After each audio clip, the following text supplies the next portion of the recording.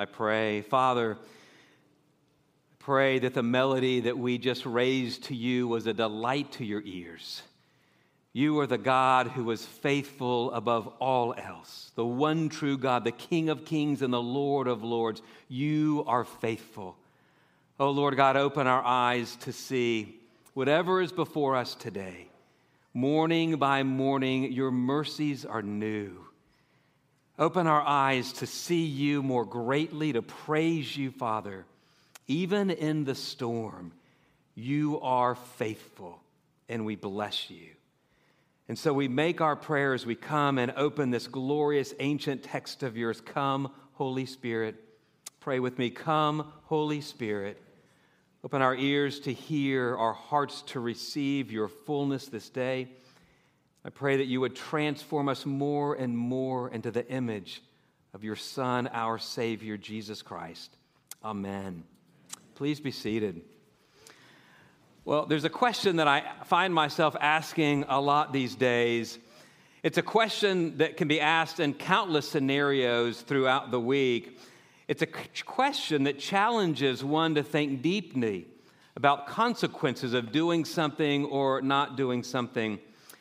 It's a question that you can ponder on your own, and it's a question that at times we probably need to ask our good friends. It's a 3-word question. Simple words, but when we ask them with sincere hearts can make a profound change and difference in what's ahead. The question is this: what's at stake? What's at stake? Let me give you a few examples. What's at stake if I don't work out and choose after dinner to eat a bag of M&Ms? I don't know where that example came from, but what's at stake if you don't seek to resolve conflict with someone with whom you're in conflict? What's at stake if you choose to harbor resentment towards someone?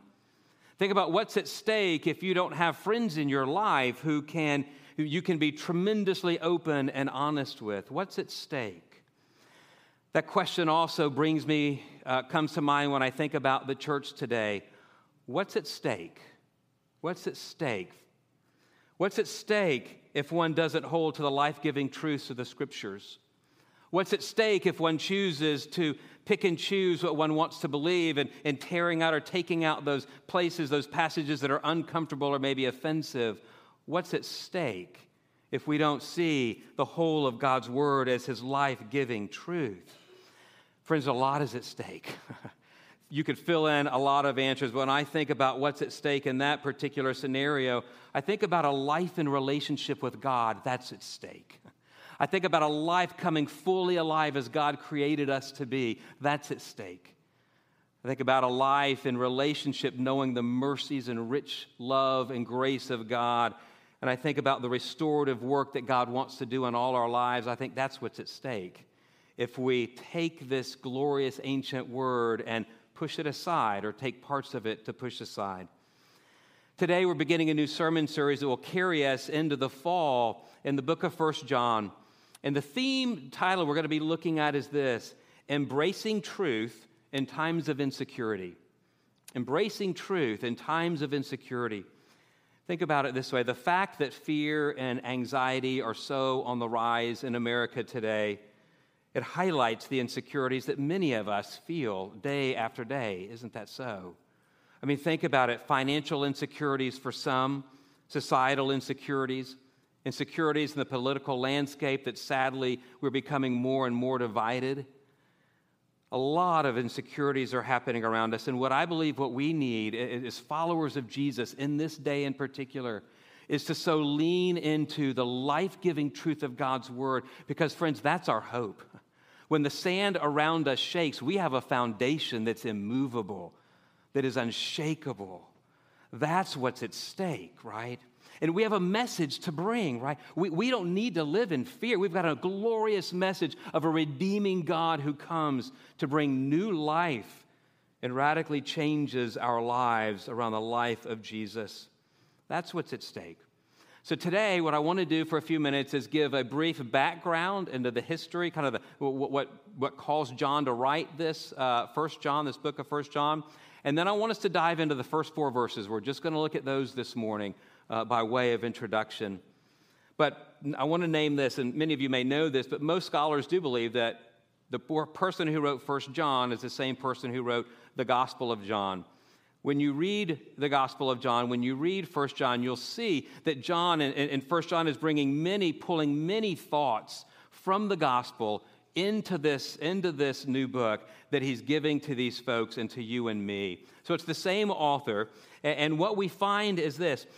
1 John is not a letter per se. It's rather, as some have put it, a poetic sermon. When we think of different letters in the Scriptures, we think of Paul's letters, right? And those are letters to specific churches, and they read like letters. But when you read 1 John, I want to encourage you this week, take time. It's only 5 chapters long. It's rather short, but it's rich. I want to encourage you to take some time to read it, and you'll see what I mean. One of the things that John is doing here is he is weaving in and out, and you'll see this 3 specific themes that are all throughout this short book. The themes are life, truth, and love, and how we need that today. Life, truth, and love. John wrote this to encourage these new followers of Jesus, these new believers. He wrote this to encourage them to stay the course. Because what was happening is there were false teachers and leaders who were coming away to subvert the truth and to try to pull them away into their own way of thinking. Now, it's important whenever we read one of the books in the Scriptures to try to understand what was the narrative going on in that time. What was the underlying story that these early readers, original readers, would have lived in that time. And one of the narratives is this, one of the prominent systems of belief that these false teachers were disseminating out there was known as Gnosticism. Now, many of you may be familiar with that, but let me kind of describe that. There are many forms of Gnosticism out there, as there have been in the early church, but there's 2 core ideas that are seen throughout. The first is this. The first is, they would say, acquiring secret knowledge or acquiring special wisdom is needed, or enlightened knowledge is what one needs to achieve in life. The second thing that they would say is that the material, the body itself, is evil. And so those 2 themes were running in the early church, and you see John speaking against those, and we'll see a little bit of that this morning. But the Gnostics of John's day were denying the truth claims of Jesus. You see, they were saying, you've got to achieve this enlightened knowledge to gain salvation however you want to define it. That's what you need to do. And obviously that's counter to the gospel message that they had heard about Jesus. But here's where we see this even happening today. Gnostic thought is becoming more and more prevalent in our culture today, where many will say, you choose whatever is your truth. There is no absolute truth. You choose what you want to believe. You need to achieve, in a sense, an enlightened intellect, an enlightened knowledge and understanding. And whatever that's going to be for you, that will be what's most important.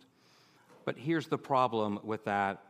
If we try to come up with our own plan to deal with our human condition, if we try to devise our own system of understanding our own lives, our own brokenness, if we try to do that on our own, we're going to miss it. We're going to downplay the reality of sin, and we're not going to see the need for a Savior. You see, one of the dangers is this: we'll never experience the healing and life that God created us to have. That's what we see so much today. That's where we see a connection of life today with life in the first century church. That's all by way of introduction. Let's dive in to what John begins to show us through this beautiful text here. 2 themes that I want us to see this morning. The first is this: the life-giving word was from the beginning. The life-giving word was from the beginning. Secondly, the life-giving word appeared. Okay? The life-giving word was from the beginning, and the life-giving word appeared. Let's dive in and see what John wants to show us. First, the life-giving word was from the beginning. He begins the first verse with these words, that which was from the beginning. Now, if you know much about John's gospel, he is taking us right back to John chapter 1, verse 1, where we read, John wrote, "In the beginning was the Word, and the Word was with God, and the Word was God. He was with God in the beginning." See the connection there? So here's what John is showing us right off the bat is this. He's pointing to the reality that Jesus was not created. Jesus wasn't created. Jesus has always existed. He's always existed as the second person of the Trinity, the Son of God. And he's showing us right here that which was from the beginning. He wasn't created, and he is God. Now, why is it important to know that? Why is it important to know that he was from the beginning? Well, here's one of the reasons. He wasn't something that people created. You see, what you and I create doesn't last forever, does it? It has a shelf life. It will ultimately fade away. I think about in the Old Testament when the people would fashion idols, and they would cut a tree down and carve an idol over that, and many of them would overlay it in gold and set it on a table and say, "Here is our God," and expect that to speak, right? Well, what happens? Those things fade away. Those don't last forever, right? And I think the same is true for us. We don't fashion or carve idols, do we? But there are many other things that we run to that actually become idols in our lives. We can run to financial security. We can run to our vocation, giving identity to us, right? All those things at some point will fade away. But what we see here is that Jesus is the eternal one. He has always existed. And here's why this is important. The fact of that true reality means that you and I can stake our hope in the midst of a world with a lot of insecurities. We can stake our hope in that which is the uncreated one, the one who was from the beginning. He always has been, he always will be the same God. And here's what that means. When you wake up and circumstances that you had the night before change in an instant, friends, we need to know that there is a God who does not change. We need to know that there is a God who is unshakable when things around us begin to shake, don't we? And some of you know that. Some of you know exactly what I'm talking about. You've gone through seasons like that. Maybe some of you are in the season like that. But what we need to know most of all is that there is a God who was from the beginning. And the God who was from the beginning sees us today. And he sees what our tomorrow is going to be when we don't see it. And the hope that we have, we sang it earlier in the service, is that God is here. And he knows exactly how to provide for you and me. When things go from security to insecurity, friends, I want to know that there is a God who has always existed. Amen? That's the reality. That's the first thing that we see here. He is our hope in that way. The second thing that we see that John opens our eyes to is that the life-giving Word appeared. Listen to what he wrote in verses 1 to 3. That which was from the beginning, which we have heard, which we have seen with our eyes, which we have looked at, and our hands have touched. This we proclaim concerning the word of life. The life appeared, and we have seen it and testified to it. And we proclaim to you the eternal life, which was with the Father and has appeared to us. We proclaim to you what we have seen and heard. Now, I want you to think about what's so shocking about this statement. It's this. The one who was from the beginning, the uncreated one, came and he took on flesh and blood. John is describing that reality to these early followers of Jesus in the early church, and he's describing the reality to you and me who didn't see him in the flesh. But he's saying he has come among us. I want you to think for a moment about that reality. Think about the reality that the uncreated one came, took on flesh and blood to live among us. That's what John is trying to describe. Think about it this way. Think about a unique experience that you've had. Maybe it's a special place you visited. Maybe it's someone captivating that you've had a conversation with. Maybe it's some exotic food that you've eaten. How would you explain that to someone who hasn't experienced what you experienced? Think about how you would explain that. That's exactly what John is doing here. We haven't experienced the same thing he has, but he's inviting us in to say, here's the reality. And again, John brings a connection from the gospel here. In the Gospel of John, John 1:14, John wrote these words, "The Word became flesh and made his dwelling among us. We have seen his glory, the glory of the one and only who came from the Father, full of grace and truth." What John is saying here is the uncreated one has come among us. There's three things John does now in this text. He opens our eyes to the three highest senses: hearing, seeing, and touch. Listen to how he describes these. I want to talk about each of them because each of them has a deeper meaning than what's at the face value on the surface. Think about hearing for a moment. John walked with Jesus. He heard him speak. He heard him speak words like you're hearing me speak. But the words that Jesus spoke were different than any words he had heard before. The words that Jesus spoke actually brought life. There's a beautiful scene in John's gospel when there were two temple guards standing outside the temple, and they heard Jesus speak, and they said this: "No one ever spoke the way this man does." No one ever spoke the way this man does. Do you know why? Because he wasn't just speaking mere words. He was speaking life-giving words. Words that bring life to you and me. I love the story on the two disciples on the road to Emmaus on that resurrection day. They're walking to Emmaus. Many of you know the story. Jesus comes along and he walks with them. They don't know it's Jesus. And they have this conversation, and Jesus begins to open to them all the Old Testament scriptures that point to who he is as the Messiah. And they invite him in. Once they get there, they invite him inside to eat, and he comes and eats, and then he leaves. He vanishes. And when he leaves, you know what those two disciples said? They said, "Did not our hearts burn within us when he talked?" Did not our hearts burn within us? Friends, let me ask you this. When you read the scriptures, God speaking to us, does your heart burn within you? When you read it, when you read these words, are you reading them and do you see them as just black words on a white page, as any other book would have it? Or friends, do you read this and see, no, this is the very word of God to us, that this very word brings life, like there's life in those words for you and me. I love the disciples said, "Did not our hearts burn within us?" I'm challenged at times when I read the Bible and I read it and I close it and I just go on about my day. And I've been asking the Lord, let my heart burn within me with your word. Let it be just not another word I've read, but let it come alive, your life-giving truth. Let it be real and tangible to me. Let it pierce my heart. They heard him, not just mere words, but what he said under the words. Then he says, "We saw him." And I love this. What John is conveying here, it's that he didn't just look at Jesus and see him like, I can look at the table and see this table. He saw Jesus, but he saw something deeper underneath.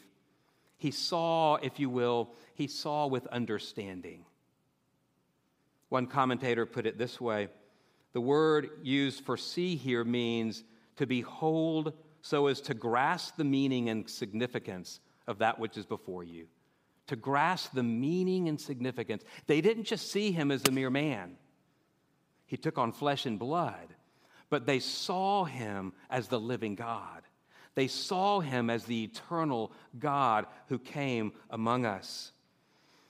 Again, there's a scene, and I think John's doing this in this passage. There's a scene in John's gospel and the others on that resurrection Sunday where John and Peter run to the tomb once they've heard that there was no body. The body was no longer in the tomb.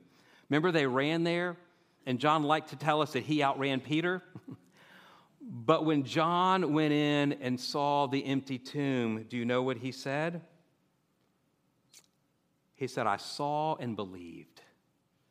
I saw and believed." He didn't see the body of Jesus, but what he saw, the empty tomb, he believed that Jesus was truly who he said he was. Friends, as you read God's word, do you see? Do you see Jesus? Do you see him? Do you see God in the scriptures opening our eyes to him? That's what he longs for us. John physically saw him, but he saw the greater reality. The same is true for you and me. You know, I can look at that cross every Sunday I walk in, and I could look at it as it's two pieces of wood nailed together. Or I can see the deeper meaning underneath the cross, and you realize that represents the cross that Jesus hung on for you and me. To see and believe, right? That's what John is getting at here. And then John says, we touched him. Now, this, again, is coming to refute the lies of the Gnostics of the day, right? Because they said that how could God, who's holy, take on a physical body that's not? But yet they touched him. He took on humanity. And this idea of the reality that he says we touched him, it's not just that he, touched Jesus like that. Again, there's a deeper reality that he felt. He knew there was something deeper. He understood as he touched him who he really was. I liken it to this. I was in Fayetteville Friday night, seeing some of my kids, and we were staying at Ann Claire's house, and in a room I've never stayed in before, and she's got this 4-poster bed, and it was night, it was dark. I got up in the middle of the night for something, and I couldn't see a thing, and there was stuff all over the room, and I had to navigate my way through, and so I held on to the posts of the 4-poster bed, knowing, okay, this is the post, this is a bedpost, right? I felt that was this, and then, okay, here's the other one. And when I came back in, so I didn't disturb Kimberly, all of that. That's the idea. They knew, they felt him, they knew there was something more, and they knew exactly who he was.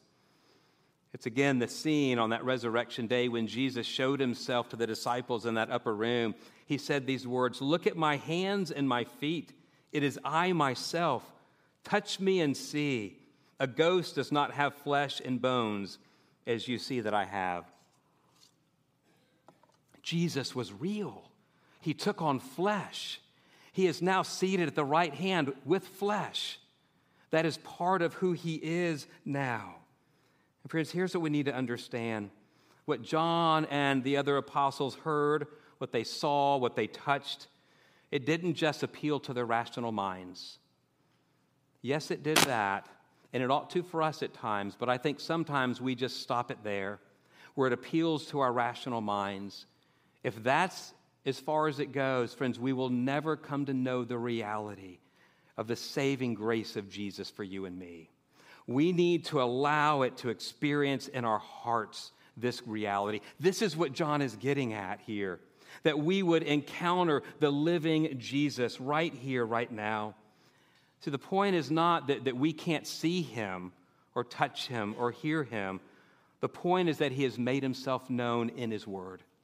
He has made himself known right here, that we can encounter him. We can walk in relationship with him and know him deeply and intimately. The passage ends that we're looking at with this, verse 3 and 4. That which we have seen and heard we proclaim to you, so that you may have fellowship with us. And indeed, our fellowship is with the Father and with his Son, Jesus Christ. And we are writing these things so that our joy may be complete. You see, what's happening here is he's saying, when we encounter the real Jesus, the living God, we have fellowship with God. The beauty, friends, of the gospel is that Jesus came to take on flesh to be our sacrifice, so that through his death on the cross, we could be united to the Trinity and live in communion with the Trinity, the Father, Son, and Holy Spirit, and know the love that is there poured out upon us, and know the forgiveness of our sins, and know the delight of a Father who sees us with great delight. I wonder if you know that. I wonder if you allow yourself to encounter and experience the reality that he brings us into fellowship with him, and in that we have fellowship with one another. Friends, we are the body of Christ. We are a family, all who believe in Christ. We are, as we're going to say in a moment during our communion liturgy, we are one body. We share one bread. And he is our Father, that he has brought us into this glorious community. And in that, I love how John ends this section. I'm writing these things so that your joy may be complete. The joy of the Lord is our strength. The joy of the Lord is our hope and our peace every day in the midst of the insecurities that we face. So I'll end where I began. What's at stake? What's at stake? if we miss this? What's at stake for us? What's at stake for the community in which we live? If we miss this and we don't bring this life-giving reality to those who do not yet know him. Think about what's at stake as we begin to dive in this glorious text of 1 John. Amen? Let's pray. Gracious Father, we thank you that you are the one, out of the overflowing love of your heart, brought your Son into this world. That you knew the only way for sin to be atoned for was for your Son to be the Lamb of God who was slain for us. Oh, Father, let us draw so near to your word. Let it become life to us every day as we read it, as we seek to not just read it, but let it sink into our hearts and live this out.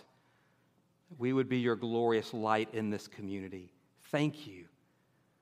Continue to open our eyes to see and behold your glory. And Father, as we come to the table in just a moment and take the bread and wine, your body and your blood, in your mercy, may we so taste and see that you are good, that you have invited us sinners to come to your table and dine. Jesus, thank you for your blood. In your name we pray. Amen.